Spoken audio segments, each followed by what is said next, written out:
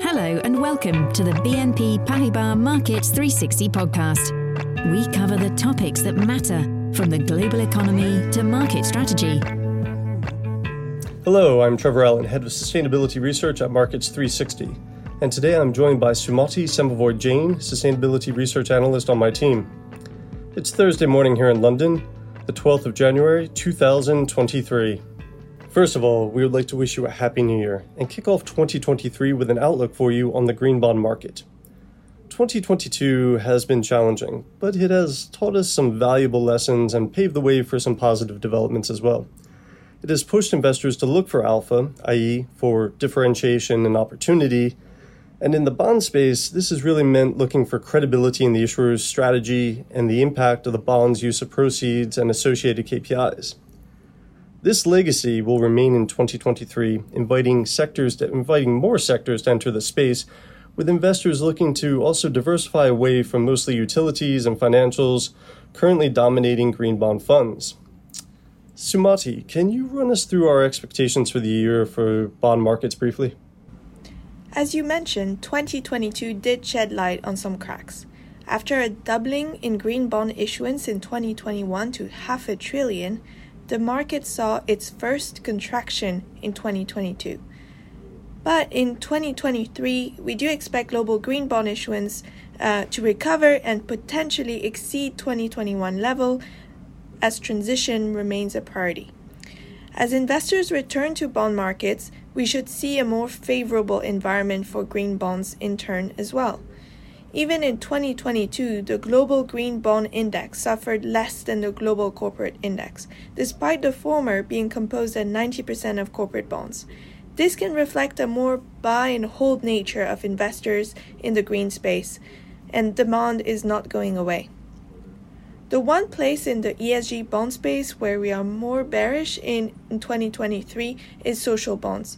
With a big portion of the world reopened and workforce back at work, social bond supply suffered most in 2022, being cyclical in nature. Public fiscal space was also tighter. So we do see social bond issuance remaining low and dominated by the public sector. Perhaps a good way to put it is that the sustainable bond market is driven by supply and demand, like any market. On the supply side, green bond issuance is a function of green capex. The contraction observed in 2022 issuance was partly explained by the global economic shock the energy crisis had caused, putting an end to a period of significantly low rates and bullish markets. It also sent a reality check into renewable energy goals. Lack of storage capacity, permitting delays, geographic concentration of supply chains, and uncertain government action to regulate energy prices have been other key headwinds for green capex spending. But the energy crisis has also highlighted the urgency to scale up much cheaper renewables and improve energy efficiency. And we saw new entrants to the market, such as sovereign issuance from Canada and Singapore. On balance, what does it mean? A similar boom in green bond issuance to 2021 is very unlikely, but a recovery from 2022, from the low levels we saw in 2022, is definitely on the cards. Again, this year, we should see other sovereigns enter the space, such as India and Greece. On the demand side, the market will be supported by inflows into fixed income as the asset class recovers from last year's sell-off. A move away from general ESG investing into thematics will shape the market through the demand angle, we think, too. Investors here will increasingly look for a more diversified use of proceeds and how a bond issuer's overall business strategy aligns with the values of their funds, or said differently, how green spending translates into business strategy in order to identify companies who are truly transitioning. Trevor, you set out a great framework to approach the question, and it becomes clear that Europe and Asia are best placed to outperform in that regard. In Europe, we expect higher volumes from both the public sector and corporates. The public sector will continue to be a key enabler in the green space. So official announcements from European member states already point to higher green bond issuance and a longer average maturity of issuance as well. What's more, we'll see greater joint green borrowing under the EU's Next Generation EU program. So only 6% of the Green Pillar's milestones and targets set by member states in their recovery and resilience plans have been achieved so far, and lagging project completions in other areas. On the corporate side, utilities have stepped up their game in recent years, and their share of green in their total outstanding has kept rising, reaching almost 25%. Nonetheless, we do see a risk that Europe falls behind its longer-term goals, that of, for example, setting up 600 gigawatts of solar capacity by 2030. Given the setbacks their industry is facing, we definitely need grid connectivity, permitting, and storage development to increase to see more capacity coming online. While other financing tools exist beyond green bonds, we don't see an acceleration fast enough to stay on track in the short term. It's more consistency that we're observing. On the demand side, green bonds are increasingly becoming an instrument of choice. While initially sought after mainly by pension funds and insurers, the boom in ESG asset management has led to a substantial rise in demand. Regulations are also making vanilla green bonds the most secure ESG investment, with others deemed more risky. But better guidance and data should help foster diversity of products. On the China side, China increased its share of the green bond pie in 2022, despite its own domestic challenges. China represents more than a third of global solar energy generation now, from just 4% in 2012, and dominates over 80% of solar parts manufacturing. This has translated to a substantial growth in green bond issuance, of which more than half has come from financials. And it's met with increased demand, notably because China has aligned its green taxonomy with international standards recently.